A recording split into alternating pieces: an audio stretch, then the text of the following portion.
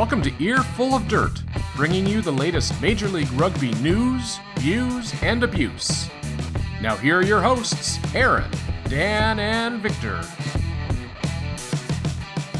Well, how's it going this evening, everyone? So let's just get into the meat of everything we've done, because I can't believe how much stuff just appears out of thin air all of a sudden. So the podcast, courtesy of Victor and Dan, went down to Philadelphia, got credentialed. Shout out to Premiership Rugby for loving the media and hooking us up with two credentials for Newcastle v. Saracens. And then Austin Elite Rugby goes out there and makes a splash hire, signing Alan Hjardet. And then we've got, a bunch of other rumors. Two signings showed up. And, maybe somebody else wants to establish a rugby beachhead in the United States. So let's get the Newcastle Saracens. So the pod dispatched Dan and Victor, courtesy of their own dime, to Newcastle versus Saracens in Pennsylvania, in the wonderful suburb of Chester, outside Philadelphia. So just tell us what it was like. I'm going to start off with two things really quick. One, Chester is not a lovely suburb. That's probably the last thing you'd want to call it. Second, we weren't dispatched by the podcast. We decided to go because we happen to live about 2 hours away and happen to serve other purposes. So those are the first two things I'm going to say, at least on that part. But basically, it was a really fun experience. All the media and articles written afterwards basically said how there was no one at the game, which was pretty much true. Probably wasn't the best timing for the game. I know that Dan Lyle, among other people, mentioned that March just makes a lot more sense moving forward, doesn't compete with college football, local rugby, or college rugby, and also the NFL, even though it was on Sunday. So it was a learning experience for them. The Talent Energy Stadium was absolutely gorgeous. It was really small. It fits 18,000 people, but it was only really one level. But it has a really nice shot of a bridge in the background and the river, so it's really nice and a nice day. But otherwise, I had a great time. I loved watching the rugby. The scoreline didn't seem very impressive, but it was fun rugby the entire time. There were some Newcastle Falcons fans that flew in for the game specifically, about 20 of them, I'd say. And they brought their banner, brought their flag, did whatever. They were chanting, they were shouting. So that was a lot of fun to have them there. And then after the game, we were actually able to go up to this VIP bar area, which I thought was because we were able to get these media passes. However, I saw children running around, and they were getting autographs from Chris Wiles and other players, and I realized that they didn't have media passes, so I think that anyone could have gone up there. But it was still great to go up there. We shook hands with a lot of players, interviewed a couple U.S.-focused players, like TT and Chris Wiles. We talked to Dan Lyle. We talked to Dan Payne. I shook Chuck Berger's hand, and it's huge. It's probably twice the size of my hand. It is ginormous. That guy should play basketball. I know he's South African, but he's freaking huge. So that's pretty much it. I had a great time. It was my second professional match, really my first professional match. The only other match I've been to was the U.S.-Ireland match this past June. So to be able to actually see it all happening in front of you is just really exciting. I was only about 5 rows back from the action. So to see the players come off the field for the Saracens and then just sit on the bench, like within arm distance, I could have actually hit them if I wanted to, but I didn't because I was relatively smart. That was just an awesome experience. Got to talk to some guys. You can really hear them on the field too, calling out everything, which I think was partially because of the fact that there was really no one there at the field. So Victor, I know you were there with me. I covered a lot that you may agree with, but from your point of view, because we didn't actually sit together. You sat actually on the other side of the field for the most part. So your perspective, tell me everything, or tell us everything. Well, first of all, to our listeners, good evening, guys. Welcome to Earful of Dirt. So yes, guys, I was sitting in a different section than Dan's. I was actually on the field seating, which is pretty much as the name suggests, right there next to the field, while Dan was actually sitting literally in front of me, just across, like on the other side of the field. So our angles were very different for that matter. I got front row seat. The problem is that most of the game actually happened on the other side of the field and not where myself and a group counting me 5 were sitting at. So yeah, on field sitting, we were only 5 of us, and my group was on one side, and then there was another couple that was on the other. We had a blast. Which, by the way, shout outs to the military couple that was sitting next to me from Washington State, and shout outs to a fellow Victor from France who was sitting next to me, and to the English couple that was all the way down. Shout outs to them, although I didn't get a chance to talk to them. But moving from that, guys, the atmosphere was great. The venue itself, the energy that the attendees brought with them. Keep in mind that Newcastle was put as the home team, but to me, it felt like it was Saracens Nation all the way. I was with my Saracens jersey, and it took about 30 to 40 minutes for me to see anyone with a Newcastle kid at all. So that was really hilarious on at least on that part. Now, the game itself, it was a very one-sided affair, by the way, going on the part of Sarries. Game finished 29-7, as you probably know if you have kept up with social media. By the way, Newcastle also scored a beautiful try, courtesy of Bernie Kigoneva there in 14, who was coming back actually from injury, and that was actually his first game coming back his first game coming back to the season.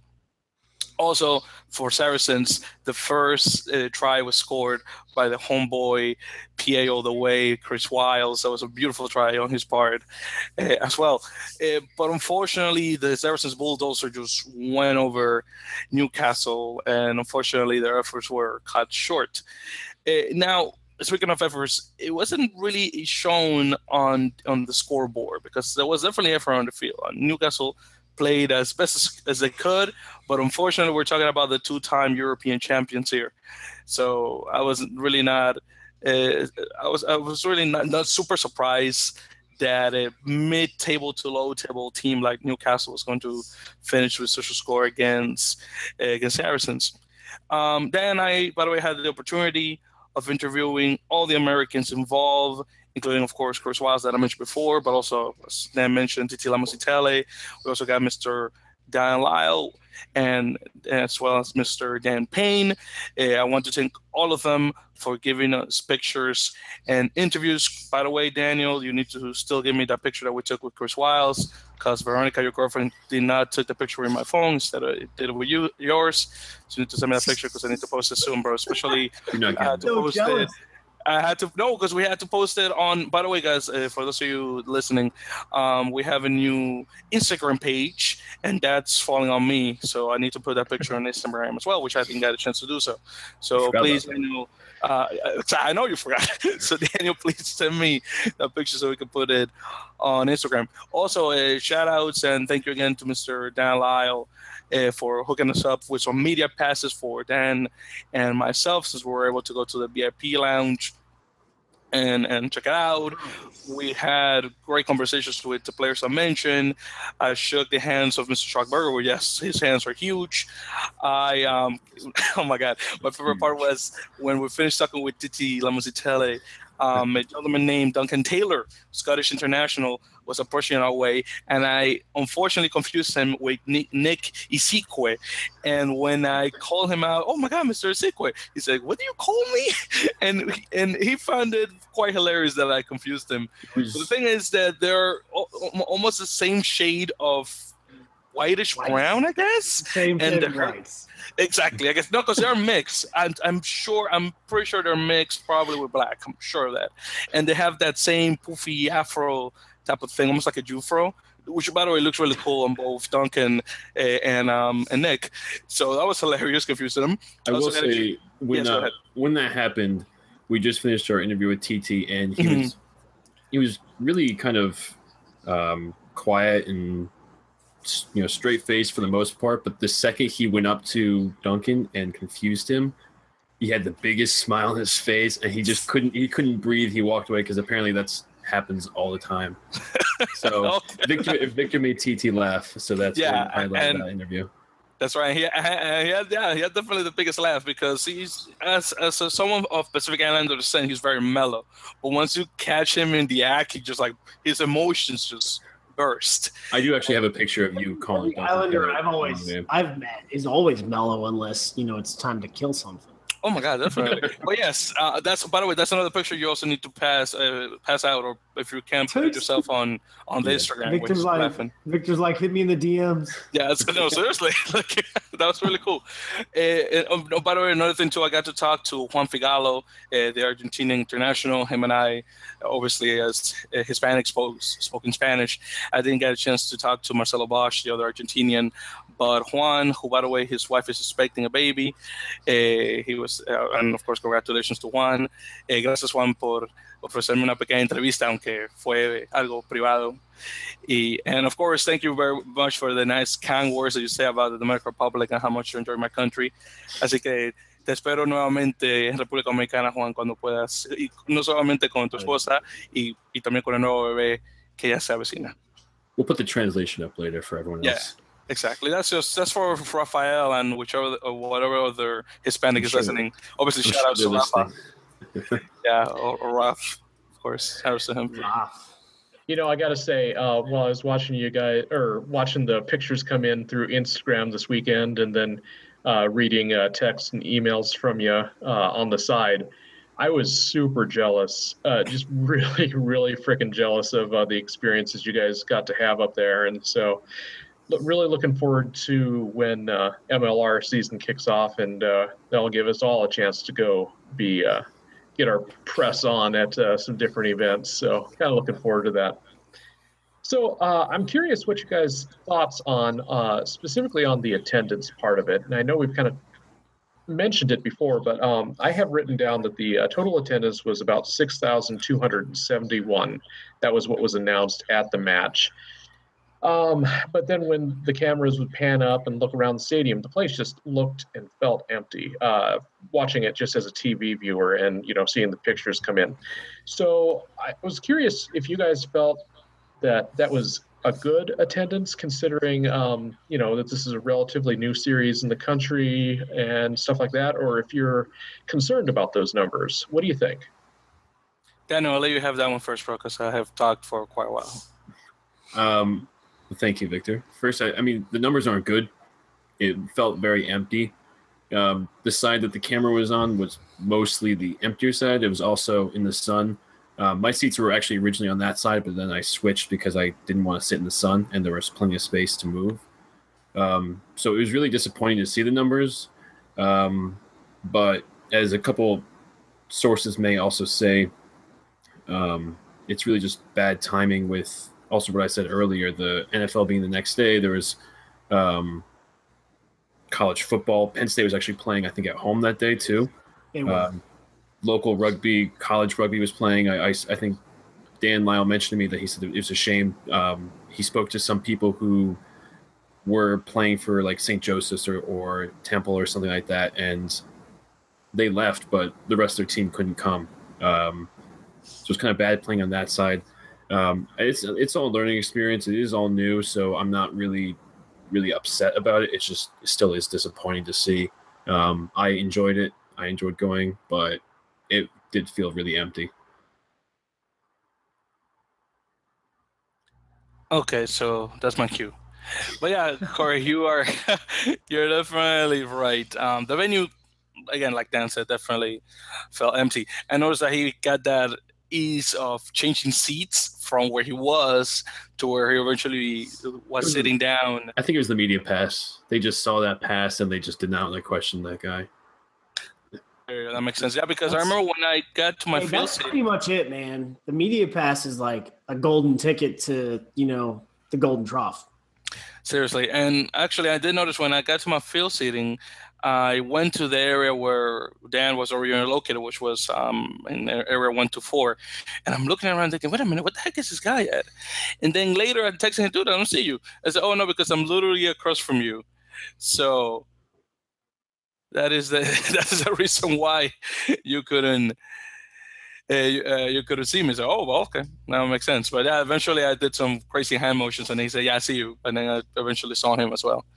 But anyway, so going back to the original point, so the thing is, apparently that venue holds Talent Stadium. We're talking about holds about 10,000 individuals, and there were only, again, 6,271. So it felt really like 4,000 people or so were missing. So it felt super empty. Now, AEG wanted to sell all the tickets, or all seats, excuse me, and could not do so. And that is mostly because the match was advertised to existing fans instead of finding a new fan base. So, and on top of that, when I got there, I did not saw any advertising whatsoever of that game happening, anywhere, at least in the area of Philadelphia where I was in. And I talked to some of the locals, and they had no idea of the existence of the match or the importance of the match for that matter. Now, in my opinion, the respective authorities need to push for posters and billboards whenever possible. Of course, I know probably AEG nor Premier Rugby have probably the money like, let's say, USA Soccer does when advertising games for the Philadelphia Union, or if they have an international match on Talent Stadium. But I guess passing out or putting posters around, I don't know how much that will cost, but hopefully if you turn it from pounds to dollars, it should not be that much. Now, in terms of the numbers that Falcons usually get when they play in Kingston Park are usually around the same numbers that they get, or that they just got in Talent, which is not good. They should have been a lot higher in comparison, but yeah. And by the way, and going back to my seatmates on field seating, they're complaining really that if the game should have happened in NYC again for it to get bigger numbers. And that could have been true. I'm not sure, by the way, if the NFL or college football season had any effect on the low turnout, but I think lack of advertising definitely play a role on that. Yeah, that's my piece. Well, and I'll just follow up kind of my question by making a quick statement here, and that's that I really feel like for rugby to grow in America, we got to make this a spring game, not a fall sport. And I know we've talked about this before. It was even mentioned earlier in this pod, but I'm really glad that MLR is looking at the spring and early summer as their kind of prime time for competition. And I think really what we're going to be attracting is people, potentially football fans who really enjoy the contact sport, the energy that you have with football, but you've got a few months off there in the spring when you're not doing anything. So I think that will potentially pull people in. And I think obviously we know that people will attend games. We saw that with the All Blacks and Irish in versus Ireland in Chicago. I mean, that thing was huge, thousands and thousands of people at that. So it may be a problem with just not a lot of people know the premiership as well as like the national teams as well. There could be any number of things. But once again, it just re-emphasizes to me that need to stick with spring for MLR. And I'm glad that's where we're headed with that. Also, correction, 18,000 Talent, not 10,000. My apologies. Yeah, so when it comes to like creating a commercially viable product, the way TV works in the United States is you have to fill your stadium, otherwise they black you out, which is weird because that's probably why Super stays on over the top streaming via Watch at ESPN app. So there was some advertising done, probably the same exact billboards that United World Sports uses for the CRC. I only had a picture of one, so I would say there was probably four, but they only went up a month before the match. But I would just like to point out that USAR doesn't even use traditional advertising right now. They don't put ads in the paper. They don't put up billboards. they only like plug and play with Facebook. And for the way that works really is it goes based on your likes. So if the vast majority of people in a test area don't have a like for something rugby, they're not going to get targeted by, Facebook ad fair. And, talking to Dan, and he said this in the next episode of Lineouts that will come out that Victor and Dan put together. As he said in the one we did 2 weeks ago, this is the beachhead. And now they need to do an assessment because they'd signed a 3-year deal with the Premiership. So how does this a fall game fit? Well, a fall game probably doesn't fit that well, based on the fact that where you chose to play was, a couple hours away from State College, Pennsylvania, and there were 100,000 people in that stadium watching Penn State football. Countless others are in State College just for tailgates and just hanging out. And then Penn State rugby, both men's and women's, also had home matches. So you had big draws. But the idea is to develop a commercial product, and we can't be relying on just our player base, because our player base isn't always going to be a consumer. I think that 6,000 on a day that had local colleges playing football, and especially the biggest one locally, 6,000 is probably successful. That's what I think. So I'm going to call this a win for the execution, but I just think the fall does not fit with our seasons when it comes to sports in the United States. Yeah, I think that is kind of really important too. Like I was talking with someone from Premiership Rugby afterwards, and it was actually on the TV in the VIP bar section area, Penn State game.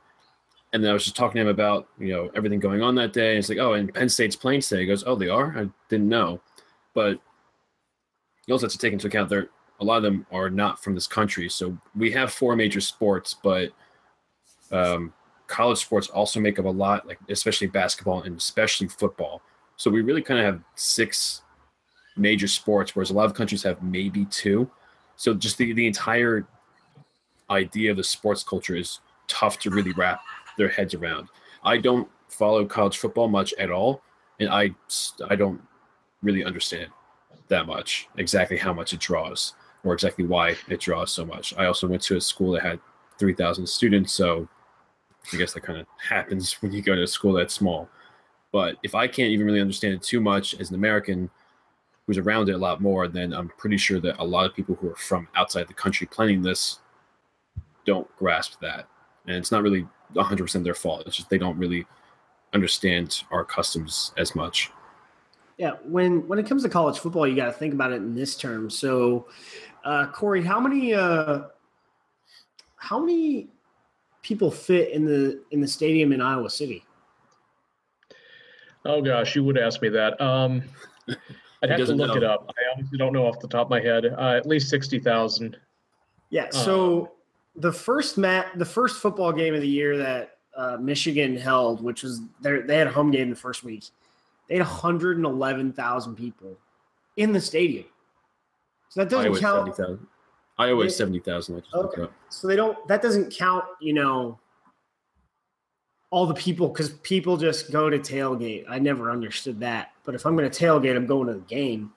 But people just go to the stadium to tailgate, and that's what they do. And they watch the game on their TV and out in the parking lot, and they do what they do that. So you got to think about how many people in America between Division I FBS, FCS, Division II, Division III are watching football either on the television or at their college or the college they root for on a Saturday in September. We're probably talking, 50 to 60 million people. And, that's, let's say 20% of the sporting populace that loves contact sports. Like of the populace is out there watching contact sports. So that's the market you're trying to break into in September. And I got to say, that's a pretty hard obstacle to surpass. So that's where I think, based on the market factors, 6,000 was successful. That's what I think. Yeah, you also have to take into account, and I don't want to go way too into this because we're kind of saying the same thing over and over again, but I know plenty of people that just didn't go to my cousin, for example, didn't go to a big school and went to the same as mine. However, every Saturday he's on his couch just watching the 300 football games they're on. And that's just what people do. They go to the bar, they hang out with friends, they have no skin in the game, but they just enjoy the entire idea of it or the atmosphere of it. So just someone like them who have never even seen a rugby match before in their life or even seen someone hold a ball, they have no interest in switching over to rugby when they're already doing something else. Yeah, I think we've taken this one and I think we've run with it proverbially and literally. So I want to kind of redirect us here a little bit, if you guys don't mind. Aaron, I know you've been hearing some stuff out of Austin Elite. So we've got a new coach down there. What's going on? Yeah, so Laffy retires. The assistant coach, Danny DeVilliers, came over on an O2 visa. And with the way visas are working, he had a limited amount of time. And, the amount of time was actually compacted based on Laffy's retirement. Because if he knew about it, he probably could have gotten his visa switched over to an O1. If Laffy decided to retire in June, that probably wouldn't have been an issue. But he basically had 30 days in which I think he was already planning on going back to South Africa for his own vacation with his family. And he subsequently stayed. He just didn't have the time with the way our visa system is currently working under, this administration's policies. Not to get political, but that's for people who have been vetted aren't able to, stick around. So Thierry Dupont, the general manager for Austin Elite, wanted to keep going forward. He wanted to go to the next level. And so I'll talk a little bit more about this in another segment, but Austin Elite have hired Alain Giardet. He's been capped twice by the French national team. Previously, he coached Perpignan, Béziers, Clermont, Montpellier. He's coached Pro D2 teams to win promotion to top 14, and he took Clermont all the way to the European final in 2006. I think this is an excellent hire. I did say in my notes I want to see the rest of the staff, but the update is James, CJ, and Pedri are all supposed to be coming back. So the majority of the staff remains the same. 2 pods ago, we also talked about Digidus Sport. I really don't know if he's one of their clients, but I sort of think he's one of their clients. But I'll get into the relationship in another segment between Dupont and Giardet. Dan, what do you got? So I don't want to really take away from the other segment, but I can say a good relationship right here. They're both French, so that's really the connection that I can think of off the top of my head. And because they're French, it's kind of tough to find a lot of information about, as I'm going to try and butcher his name, Alain Giardet? Something like that. So we were actually talking before the podcast about how you can't really speak any words in French without having a French accent. So it's kind of funny just hearing Aaron try to say all those cities in France, of course, with a French accent. But yeah, I really couldn't find any information on him that wasn't in French. So unfortunately, I couldn't really read it. So I really have to go a lot based off of his coaching experience and just knowing the clubs he played for. So the fact that he worked for those clubs is really, if that's all I can go on, that's really good enough for me for coming over and coaching MLR. It's not just someone who was stuck in the American system, or it's just someone who was in the American system, but someone who has experienced international rugby, playing international rugby and coaching and playing club rugby for the remainder of his career too. So Victor, do you have something else to go on that? Yes, I'm not too surprised of the hiring of a Frenchman as a coach for Austin League Rugby, since, as you guys probably remember, there's a partnership between, it was the Huns and Racing 92, but I'm sure that obviously transitions into AER. So obviously that helps with the French connections to the club. Now, this gentleman, let me see if I can pronounce Giardet. Yes. I hate Giardet. French so much. You have no idea how much I hate that language. It's so hard to pronounce, guys. Hey. Mind you, I speak Spanish. It should be easy. Hey. Sorry. French I don't is like it. French is great. All right. No, I'm not a big fan at all. But anyways, going back to we don't have anything against the French people. I want to be very clear about this. No, definitely not. It's not the people. No. It's just their language. Oh my goodness, guys. Lord, it's so hard. It's beautiful. Okay. And magnifique. No, but seriously. We have nothing against French people. We just hate everything they say. It's basically what we're trying to say. Pretty much.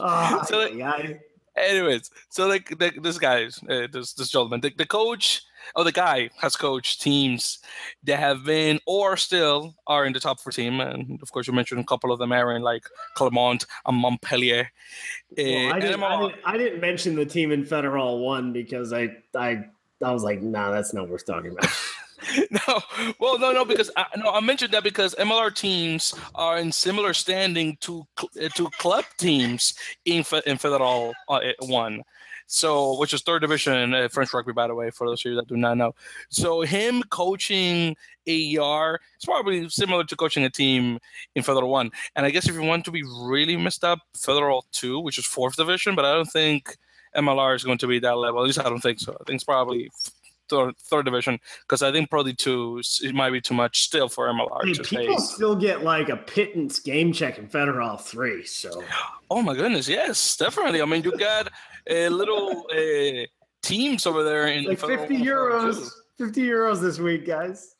Yes, no, seriously. I mean, those teams in Federal 1, 2, and 3. I mean, even if they're 3rd, 4th, and 5th division, they still have it rough though. I mean.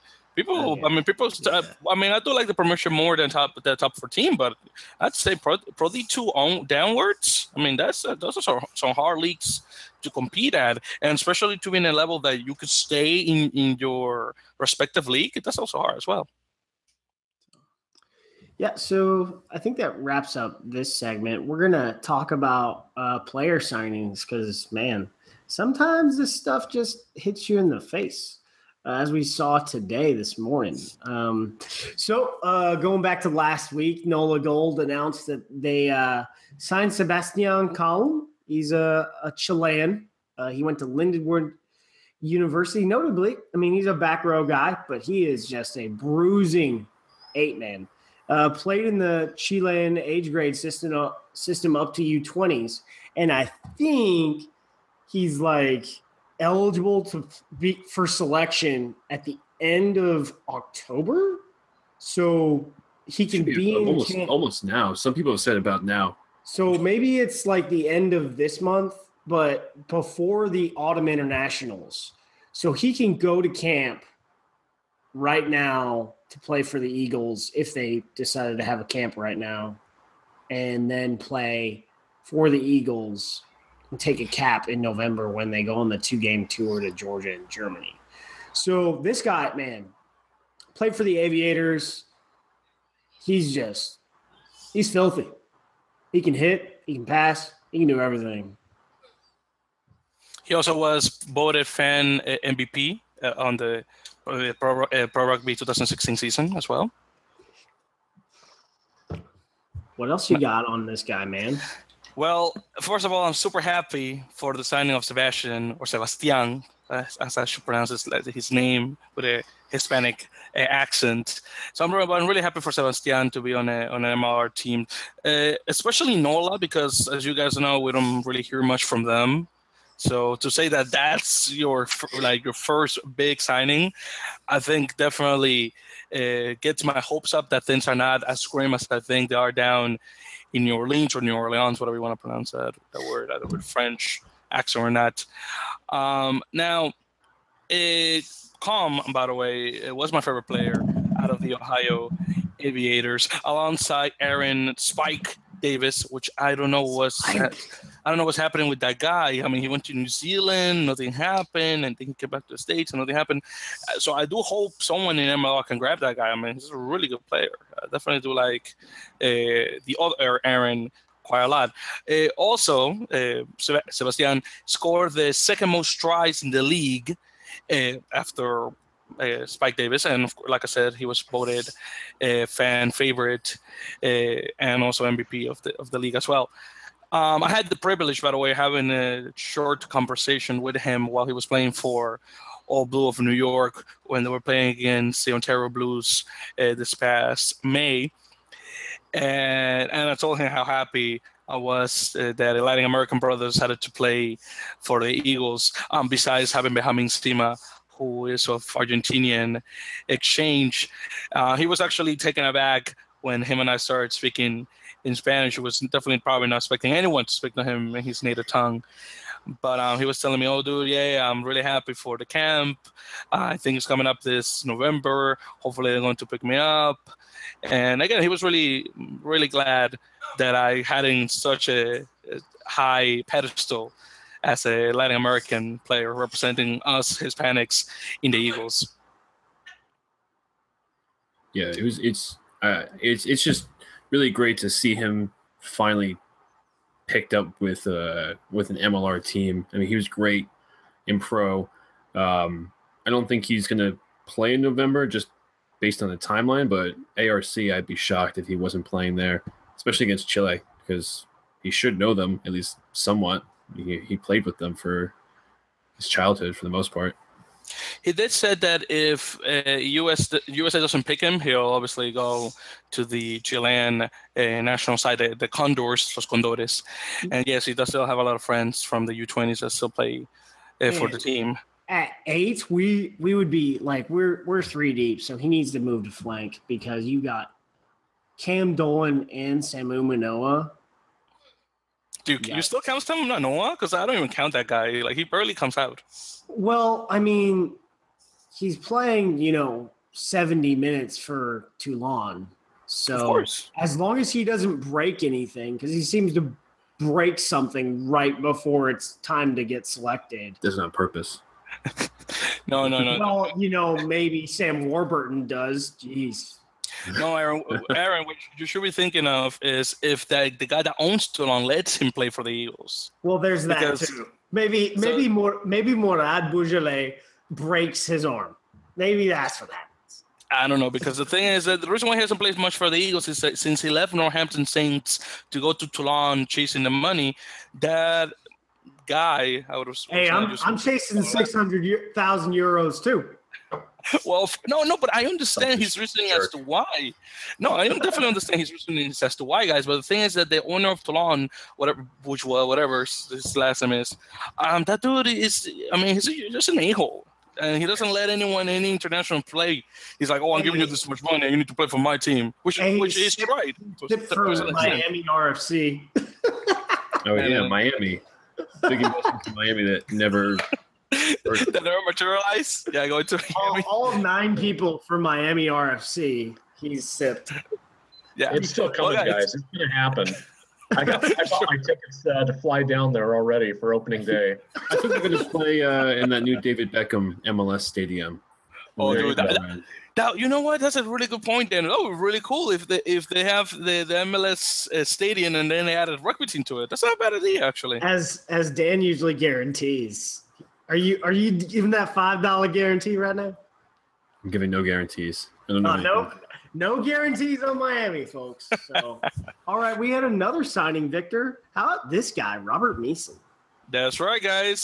Just a few hours before this broadcast, Mr. Robert Meeson, a lock, was signed to the Houston Strikers. He hails from Sebastopol, California, but he considers himself of being from Santa Clara. And he went to Annalee High School, and he played out of Santa Rosa. Santa Rosa. Sorry, not Santa Clara. Sorry, Santa Rosa. My apologies. Yes. And he played out of the LC Allen Lobo, as in wolf in Spanish, rugby club. Later, he started to play for the University of California Davis, or UC Davis club. And now his club career started out of the Santa Clara rugby club. Santa Barbara. Okay, sorry, guys. So my notes are wrong. Sorry, Santa Barbara Rugby Club. Thank you for fixing that up for me. Appreciate it. Where he joined the academy, by the way, later on. He's mostly known, probably, as you may know him, from his time with the Sacramento Express coming out of pro rugby. And then after, unfortunately, that went kaput, as you know, he ended up going to Seattle Saracens. And now he's making his way down south to California. Also, shout outs to Robert, because we just found out that he is on our Reddit page, actually. And he commented on something that was said about, I was in Sacramento for 4 months, so it's not like they really stole me or something like that. So again, if you're listening to this, Robert, because we know that you're driving down through Arizona State, again, shout outs to you. Yeah, he is pretty active on Reddit, and he always seemed to know something, but we didn't know why this guy knew so much about stuff happening in like West Coast.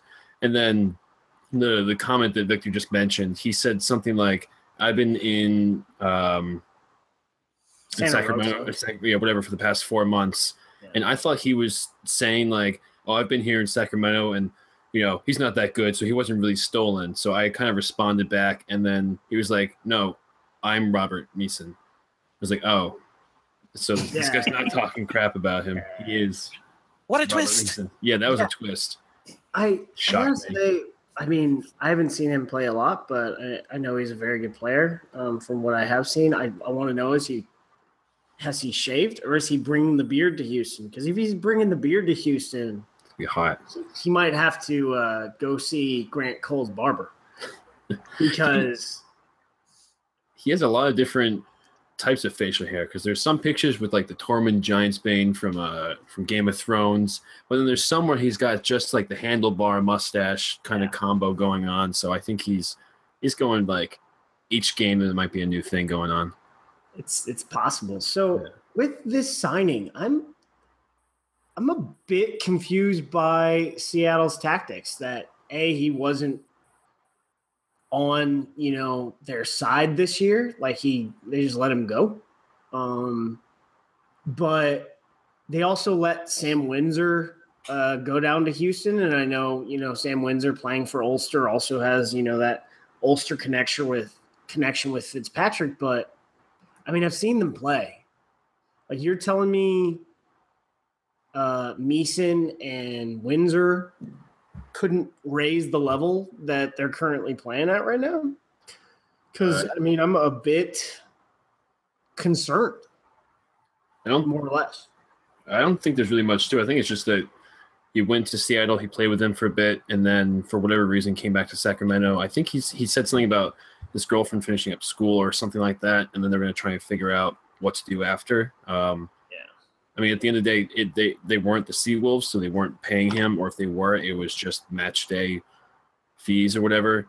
So it's not like he was tied to them and that they were revving up. If this happened when they really were getting everything going, then yeah, I'd be concerned. But he seemed like he just moved back to Sacramento just to finish up some stuff, and then I think he got a couple offers, at least verbal offers, from a couple clubs, but he wasn't sure what to take, and then eventually went with the Strikers, which is a solid move by him. They're a great team coming up.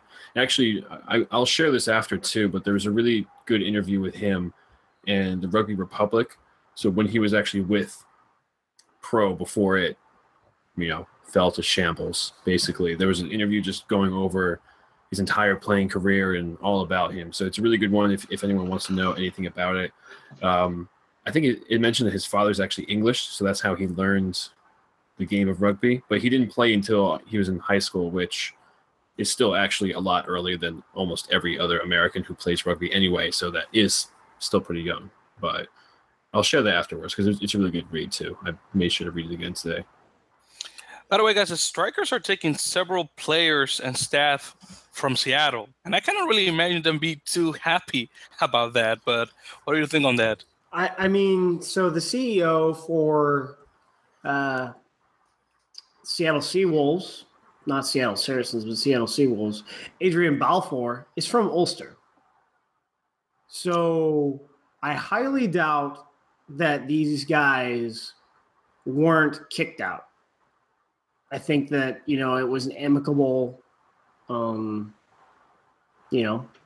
amicable parting of ways. But because of the lack of information that we've seen from Seattle, I'm rather confused and concerned. I understand. Okay. I mean, everything I'm told is like, hey, amicable, parting of ways, and it is what it is. I think also, not to just cut you off there, but I think also just Houston has a lot of money for their team, and they can pay now and they can pay maybe in the future. Maybe that was the case that Justin Fitzpatrick saw that. So I think that's really why all these moves are happening. It's more that they have the capabilities of paying people, and you'd be surprised what someone would do when they're going from being paid, semi-pro wages to more professional wages. So I think that's really the biggest reason why there's this shift. And then I think Fitzpatrick especially, he saw the capabilities of what they wanted to really build down there. So I think that's really what drew him in and everyone else. So one more point about that, though. We also don't know if this preseason that the Strikers are undertaking was part of the original plan or not.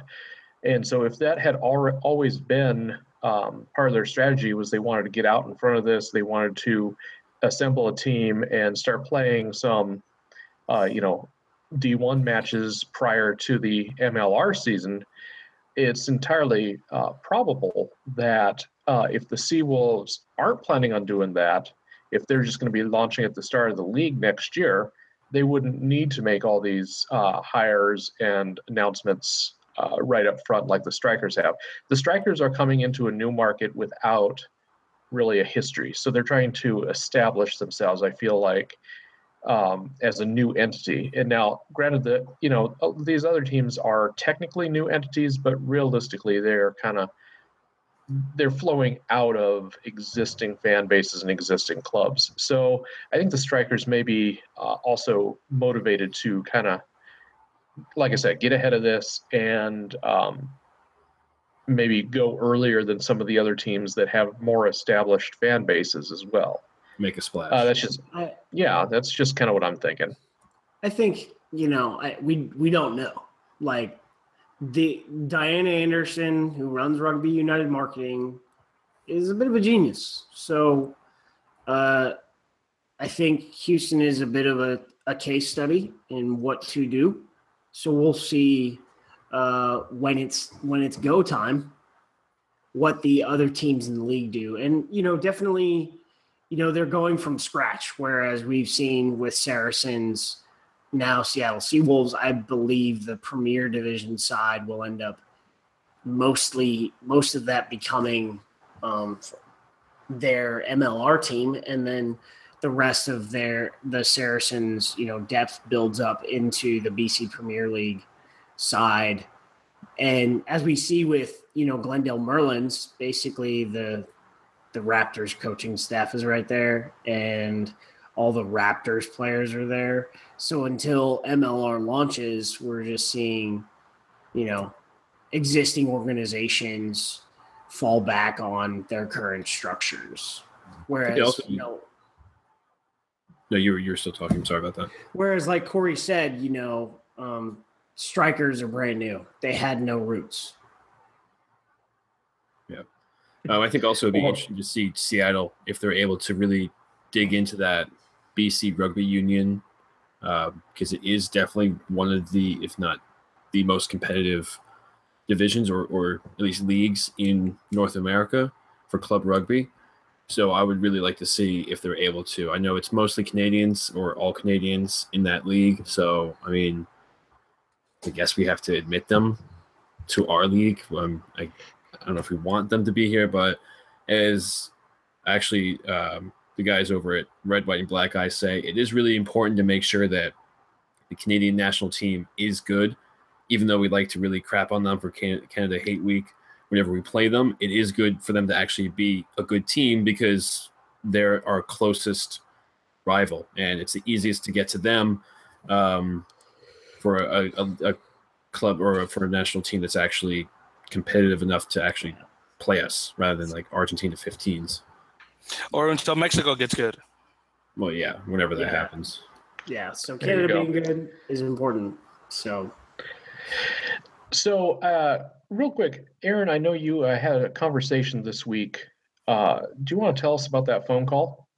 Yeah, so I had the pleasure of speaking with Thierry Dupont, the general manager for Austin Elite Rugby. And so just here's some notes that I put together over that conversation. Like I said, they were looking to hire Danny DeVilliers originally to replace Laffy, but he became unavailable due to the current visa processes going on at our State Department, and they really wanted to maintain the level of coaching they were at and a level that would surpass where they were, to be able to go further. And they weren't able to identify anyone in the United States that would fit that. And Thierry originally had met Alain in France when Thierry played with former international player Thibaut Privat for the France U19s. He was Hiardet was their coach, and they had some run-ins here and there, but they really reconnected when Alain became a rugby consultant for G11, the construction company that is building the Austin ground at Nixon Lane. Based on everything, it was about pushing Austin into the next level, which sort of screams a bit like that Mike Ford signing that Dallas had before they went kaput. So it's important, this hire was about going beyond where they were, thinking about the future.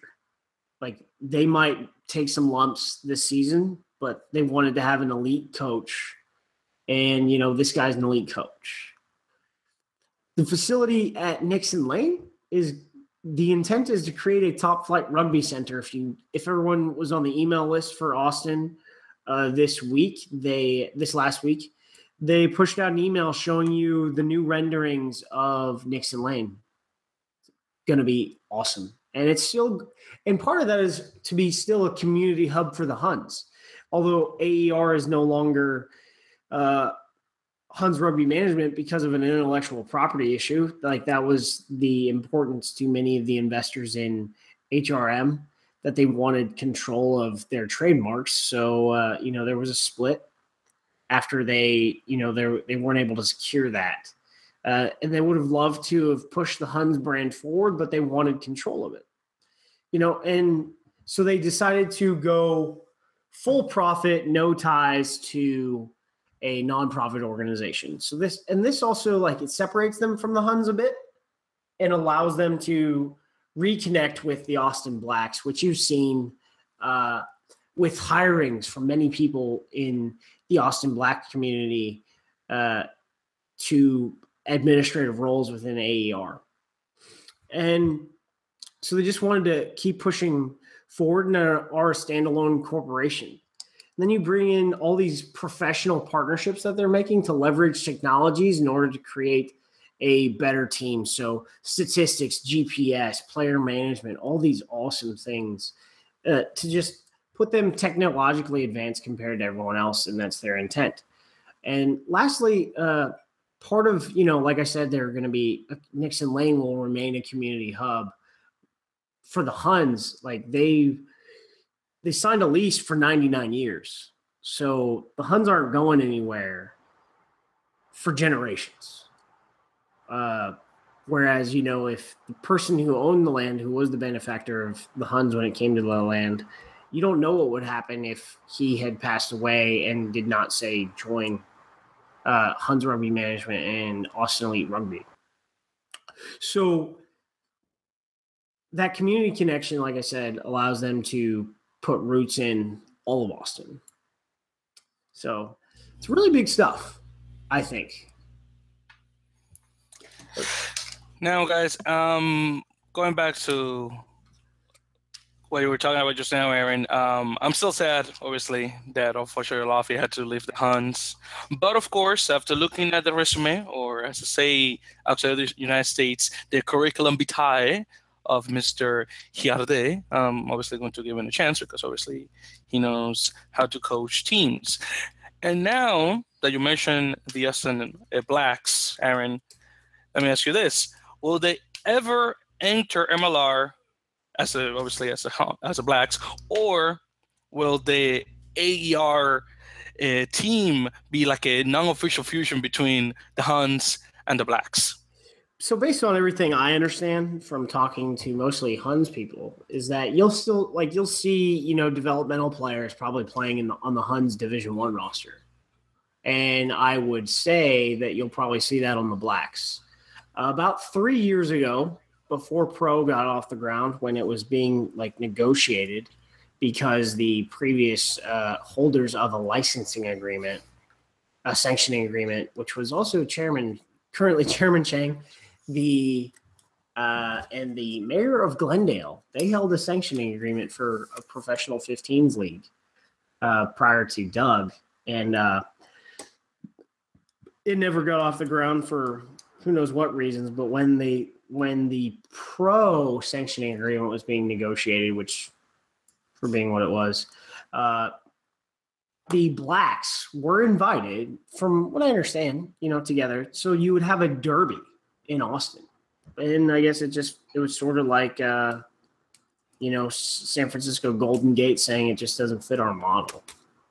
So I don't think the Blacks there will ever be a club that springs out of them. Maybe there will be. I wouldn't say never, but what is happening at Nixon Lane, the Austin Blacks have talked about for a very long time, and they've just never done it. And, plowing fields is not a hard thing. You can build 3 pitches. The hard thing is getting someone to come in there and crown the fields, and so that you have good drainage. But even then, you could do that over a couple of years, and you could have 3 amazing pitches for a community club.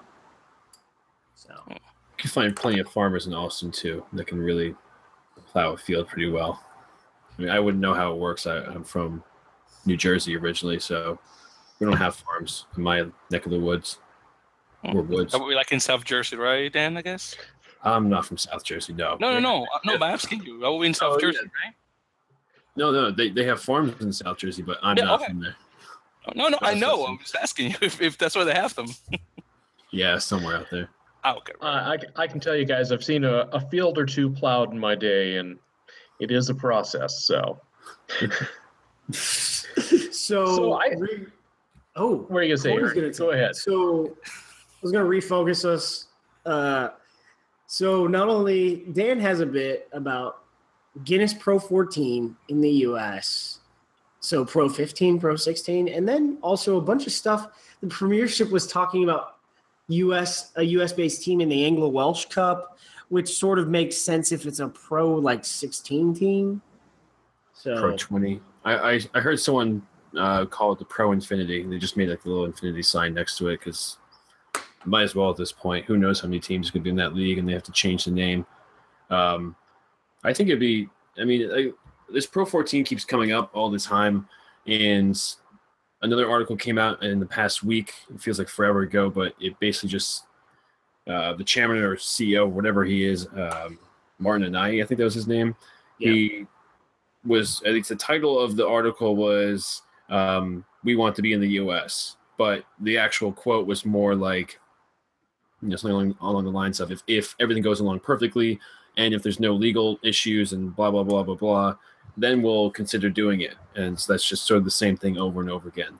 But basically, Pro 14, at least my view, in the short term, I think it's a good thing for at least the talent for the national team to have a Pro 14 team. But then as I was kind of thinking more about it, that really by the time a Pro 14 team would actually come to the U.S., the MLR, as long as it actually still exists and as long as we're being at least semi-optimistic, I don't really think the talent level and the salaries for them would be that much lower to the point where we want to bring in this other league that will take our 15 best players as stars and do something similar to what's happening in Argentina or in Japan, and that the depth really kind of suffers as a result of it. Short term, like I said, it would really be helpful to have better players playing nonstop together, essentially the national team, but I think long term it has worse consequences that I think the MLR just would ultimately be a lot better. Okay, so let me jump into this one. So first of all, the idea of the Premiership putting team and the U.S. team in the rebranded Anglo-Welsh Cup. I mean, you kind of call it Anglo-Welsh Cup and have an American team. But in any case, I think that the idea will be good. That will be, I guess. I mean, depending on the season MLR is played, I guess you could have the champion of MLR entering the tournament and play through it. I guess that's the best way I can put it in to make a sense. Again, to have to have the season MLR season and then that's the only way. Now, going back to the Pro 4 team coming into the U.S. Now, I am 100% sure that this is because of the success of the Toronto Wolfpack coming out of, obviously, Toronto, Canada, which, by the way, if you're not keeping up with your Rugby 13s or league, Wolfpack, by the way, won promotion to the championship, which is second division rugby league in England. I'm expecting obviously good things out of them from there, and hopefully they're going to get more American players besides Ryan Burrows and Joe Eichner. I think his last name is pronounced. Now, of course, it depends obviously on which players are signed to the team and how the culture is created for the American team to be successful, or at least American franchise to be successful. Now, I really want this franchise obviously to be a winner and not just entering the league just because of the advertising money, although I know that's what Pro 14 is looking for, obviously. Now, the last thing, though, Pro 14 needs is another new Portland Dragons or Benetton Treviso or Zebre, because those teams hurt the league. Garbage. I didn't want to use that word because that's really messed up. Benetton beat Edinburgh this weekend, right? Yes, I heard 2018. What was Aaron? What was 2017? Who did they beat? 2017. Yes. Edinburgh. Edinburgh. Yeah, Edinburgh. Edinburgh. Edinburgh. The sister city of Edinburgh, Scotland. Just had to make sure to say that. No, but again, I mean, sometimes Zebra and Treviso win some games here and there, and also Dragons, but they're not consistent, So again, I want the American franchise to be way better than them. Is what I'm looking for, really. As far as this Pro 14 thing goes, I'm going to kind of take a wait and see attitude on this. I think there's going to be a lot of challenges trying to make a transatlantic league out of the Pro 14. Now, they're already making strides in that area, adding the South African teams, certainly. So they'll probably learn a lot from that process. And they've, when they added, I believe there's an Italian side as well for the Pro 14. And so I'm sure they've been learning from these mistakes and looking at ways to grow the league. And, obviously America's a big nut to crack. They want that money. They want whoever's going to be the first one in here and whoever's going to be successful is going to be rolling in cash. Not too many years in the future. It's just figuring out who's going to be the first one to make it there. So I'm going to take a wait and see on this and hope for good things. I don't think it's going to hurt us. I don't think it's going to hurt MLR at all to have that side in the States. The only thing, you run into is sometimes you start dividing your audience, but this is only going to be one team in one city. So initially, I don't think it's going to be an issue. If they start looking to expand,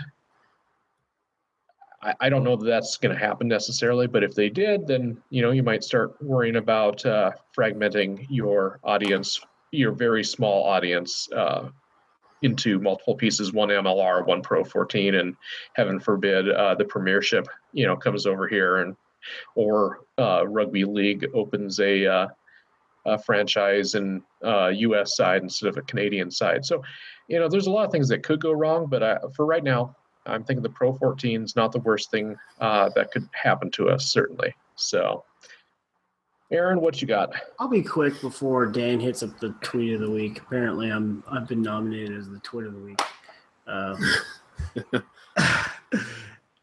When it comes to the Pro 14 and Aviva, they just need to put up or shut up because they've been opening their yaps for a decade, and they haven't found either the right partner or found one of their own billionaires to own a franchise here. When it comes to the Pro 14, they're owned by their provincial unions. The teams are. And USAR ain't got no money to buy in for a 50% stake of a team to do this. So, I mean, who's their partner going to be? And I remember a partner reading about it in, like a while ago, one of the partners for the DC franchise was going to be a former U.S. Eagle who owns a bunch of car dealerships. I'm sure that's great for personal wealth, but I don't know how much that will deal for you. What kind of cars?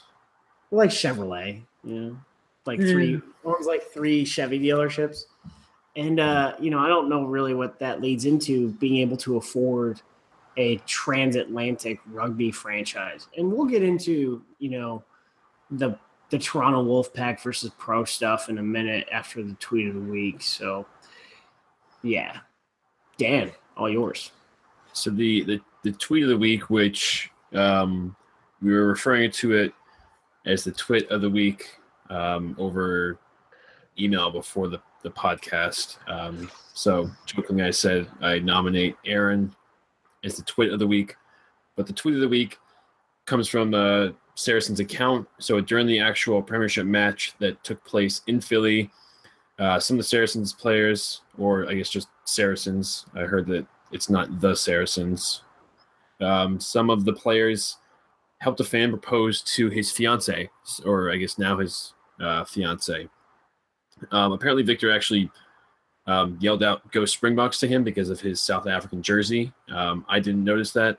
I wasn't always with Victor, but Victor also yelled at probably every single person he saw that was wearing a special looking jersey. So anyway, before I really delay this tweet of the week, the cards spelled out "Sind, will you marry him?" And then the actual Saracens Twitter page wrote, "When the Saracen squad take on the role of Cupid, ring emoji, arrowed heart emoji, hashtag she said yes, hashtag America."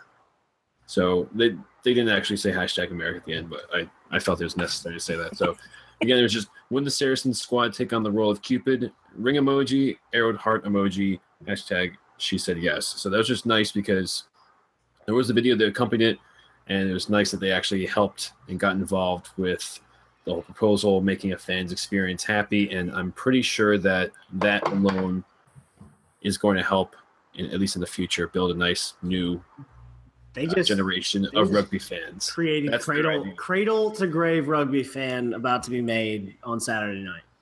Exactly. Well, yeah, guys, congratulations to them. That's wonderful.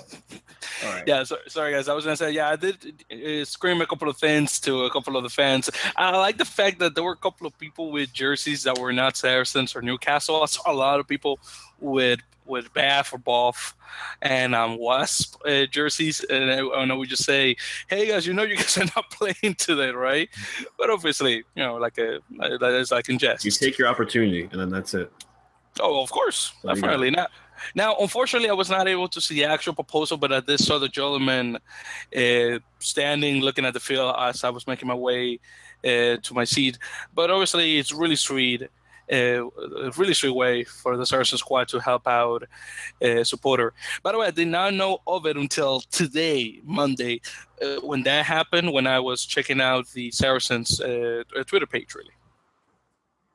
So, and for our awesome last segment of the night, Corey, what do you got? I think it's time for some questions from Bob. I don't know about you guys. Let's do it. So first up this week, we've got one from EU over on Reddit, and he asks, what do you guys think about the 8 clubs' efforts on social media? Maybe compare this to what Pro and the Toronto Wolfpack do and did, and at this stage in their development as teams. So yeah, I think we can start right away by just shouting out to strikers. I mean, heck yeah. Seriously. Now, well, not all clubs are active on social media as much, at least as I would like, but yeah, strikers definitely a big example on that, Corey.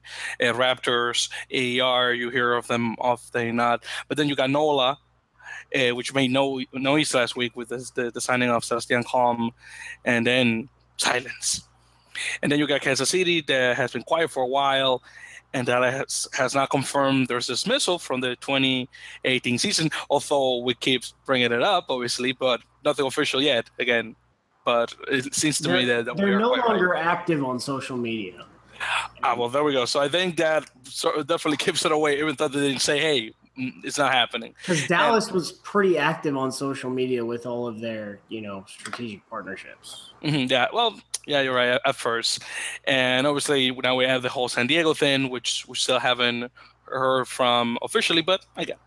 And then you got, of course, Utah and Seattle that are here and there, but not much. Now, at this stage of the game, Pro and TW, the Toronto Wolfpack, were announcing things left and right. Pro would do, mention a couple of things and go silent and then go out again. But at least it wouldn't feel like forever like it does with some of the MLR sites. But, again, nothing too extreme. And TW, again, they kept it a lot better than Pro did, in my opinion. Well, for me, Pro really wasn't consistent with information. To the point where I thought it wasn't going to be real until about 2 months out when the players were in camp. And then, then it was very consistent, although sometimes disjointed. I expect November, is when we'll stop getting our knickers wound up for this. But, key point about Toronto Wolfpack and saying, yes, their social media and their traditional advertising are doing pretty well. They're drawing 7,000 a match, but that's pretty easy when you're giving out free tickets because the vast majority of those tickets are free. Granted, concessions aren't free. So you give someone $15 tickets, they're probably going to use them. Just something to think about. Next question. It's a fair thought for sure. So next up we got Samo3, and he wants to know, have the Strikers put together a squad that can challenge Glendale or Austin? And is there any news out of Kansas City or San Diego? So it's interesting that we were just talking about that, but what do you guys hear? How's Strikers looking? Oh my God, they're looking gorgeous, like a new creative Ferrari, if you want to put it that way. So yeah, I think definitely Strikers are looking like the team to beat. Well, of course, who knows? Probably the other teams may come and do a lot better. But again, seems to me that they're doing the best they can to make it quite competitive. Now, in terms of news out of Kansas City or San Diego, now so far I haven't really heard much out of KC, since that one thing they said about that they want some of their supporters to sort of buy a little piece of the team, and after that haven't really heard much of them. And really San Diego, since the news that we have given so far regarding its creation and the LLC, and that's really all we really know of it, at least officially. So until I see what Thierry and Alain cook up with Austin, I think I would, with the Strikers preparing now, I think they're going to punch for number 2. Glendale, however, they're the team to beat, because right now they've got 6 current Eagles on their squad. And then they've got a few other dudes with caps hanging around. So they're going to be churning. They have a big game. I think will be our next match companion. It's on the 7th of October. They host Old Blue. So we'll really see what they can do against against one of the top club teams in the United States. We saw what they did to the Arrows. So we'll see what they do to Old Blue. And if they do what they did to the Arrows to Old Blue, like I said, the quality is going to be there before mid-season that it's better than Pro. I'd be really surprised if Old Blue can beat the Merlins or Raptors, whatever you want to call it. Score. Yeah, I definitely agree with you, bro.